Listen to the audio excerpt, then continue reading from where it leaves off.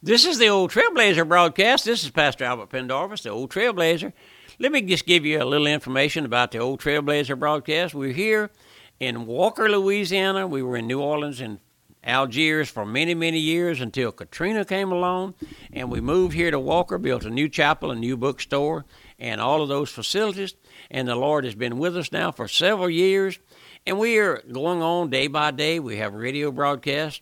We're on over 100 radio stations every day, Monday through Friday, with this broadcast, the Old Trailblazer. And let me just give you a little background about the Old Trailblazer. Pastor L.R. Shelton was the pastor and founder here for many, many years.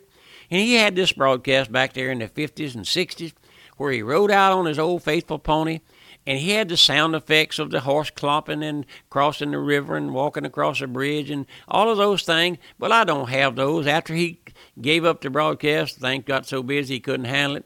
Later on, after he'd gone on to be with the Lord and I became the pastor here, I had heard this broadcast for many years, and I thought it was an inspiration to me and to many other folks. He had messages on all sorts of subjects, and so I picked up the broadcast, and I've been here now several years with it.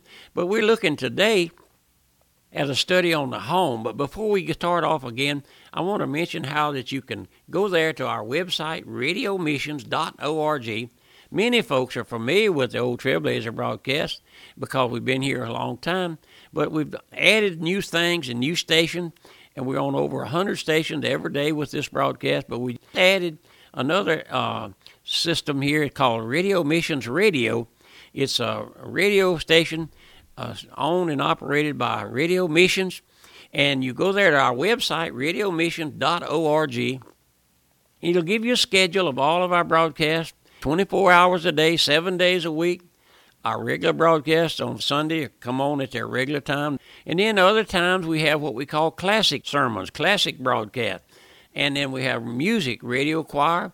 And if you go there and look at it, and then let me know if you're able to pick it up. If not, call me. I'll help you with that. So we want to just keep on going on. We also have a broadcast over shortwave there out of Nashville, Tennessee. We have a radio broadcast in Northern Ireland. And we stream all of our messages. And if you have a computer now and a phone, you can hear us in Beijing, China, or anywhere across this nation. So the Lord has been so gracious to us. We just old sinners saved by grace, getting out the gospel time after time. The Bible tells us, go forth and preach the gospel to all ye the ends of the earth. And I believe we're doing that now by the means of electronic radio, internet radio, all of those streaming things that we do. I'm not an expert on any of that, but I have a commission from the Lord. Go forth and preach the gospel. Be instant in season and out of season. But we're looking at these studies, and I think they're down to earth, homespun, those things that we try to do. That's what folks call me, and they tell me they appreciate about this broadcast, that it's just old time, old fashioned. We don't put on any airs, as the old folks used to say. I'm just an old sinner, saved by grace. And I tell folks oftentimes I'd like to sit down with you and drink a cup of coffee and eat a piece of pie, and I've done that all over the country. And now I'm getting up in years a little bit. I don't get to travel like I used to, but I'd love to do that, and I'd love to see you, and I'd love to hear from you. I have folks call me almost on a regular daily basis from all over the country, and we sit, and I've made friends with many, many folks, and they call me the Old Trailblazer. So I'm here today. We're looking at this study on the home, but I was thinking about how that the parents are the guardians of our children's. The parents frame that child's mind and activities from their youth up. They do. Did you know you can train a child? The scripture says train him up in a way he'll go, and he won't depart from it. And that's a gracious thing. The Apostle Paul, writing to Timothy, said that. Well, let me just read. Let me just read a portion of scriptures for you. Maybe we can tie that in, if you will. You like to read the Apostle Paul's letters to young Timothy. Young Timothy was his son in the Lord. But I want to read this verse, these about 8 or 10 verses to you there in Timothy. He says, "This know also, that in the last days perilous times shall come." We spoke of that. "Men shall be lovers of their own selves, covetous, boasters, proud, blasphemers, disobedient to parents." Disobedient to parents, you see there? "Without natural affection, truce breakers, false accusers, incontinent, fierce, traitors, heady, high-minded, lovers of pleasure, more than lovers of God, having a form of godliness. Oh, and we could go on. I'm going to skip down a little bit. Now, it says, but thou hast known my doctrine, manner of life. He's writing to Timothy here. Purpose, long-suffering, charity, and patience, persecutions, afflictions, which came to me at Antioch and at Lystra and Iconium. What persecution I endured. Yea, and all that will live godly in Christ shall suffer persecution. But evil men and seducers shall wax worse and worse, deceiving and being deceived. But he says, Timothy, continue in the things which thou hast learned and hast been assured. And from thy child thou hast known the holy scriptures, which are able to make thee wise unto salvation. From a child, he said. Back there in those early days, I've read after many of the old men of God.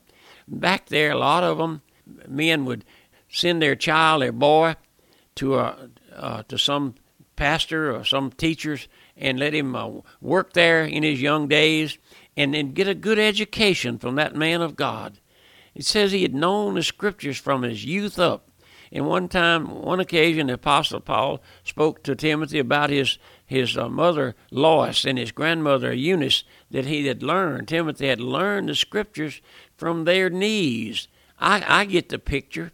I love pictures. I get the picture of a young man or young woman, children, sitting maybe on the floor in front of their grandmother or their mother, reading God's word to them. I think we have all but lost that, my friend.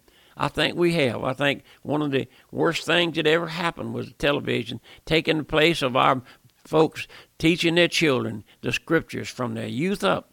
And I know that it doesn't have to be that way, but that's the way it is. I try to face reality on a regular basis, day by day, and that's what I do. And the scripture says over in Ephesians, children, obey your parents in the Lord, for this is right. Honor thy father and mother, which is the first commandment with promise. What is that promise? Let me read it.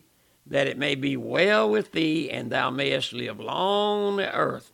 Now, mothers and dads, your children, you want them to live long upon this earth? Teach them to obey. Now, you say that's kind of way out, far out. No, that's what the scripture said. And it says, ye fathers, provoke not your children to wrath, but bring them up in the nurture and admonition of the Lord. The nurture and the admonition of the Lord. Don't you love to see obedient children? Don't you do that? Don't you, my friends?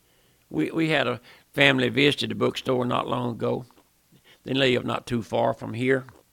They have several children, 8 or 10 children. And the mother was browsing in the bookstore and had a little teenage girl, about 13, I believe it was, and she was standing there very obediently. And I told her, I said, hon, we got some books over here that would be applicable for your age if you want to browse through them and look. And she went over to her mom and she said, Mother, can I go over there and look at those books?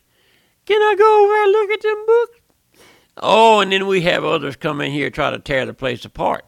But my friend, I know this family. And I saw that obedience there.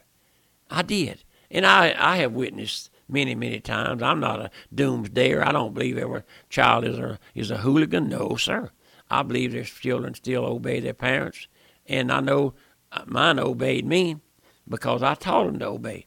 My wife and I taught them to obey. And they knew that was what would happen if they didn't obey. It wasn't like we was going to beat them or nothing, but it would disappoint their mom and me if they disobeyed. And now they have children of their own, and I give them instructions. I don't run ahead of them and barge into their family's problems, none of those things. But I do, when the children are around me, I just kindly guide them this way and guide them into that, and don't do that, and don't leave your toys out in the rain, and I'll do those things. What I call, folks, is common sense. Don't you appreciate somebody with common sense? That's all it is in raising a child, common sense. You don't let them back talk to their mother. Oh, I hear them now.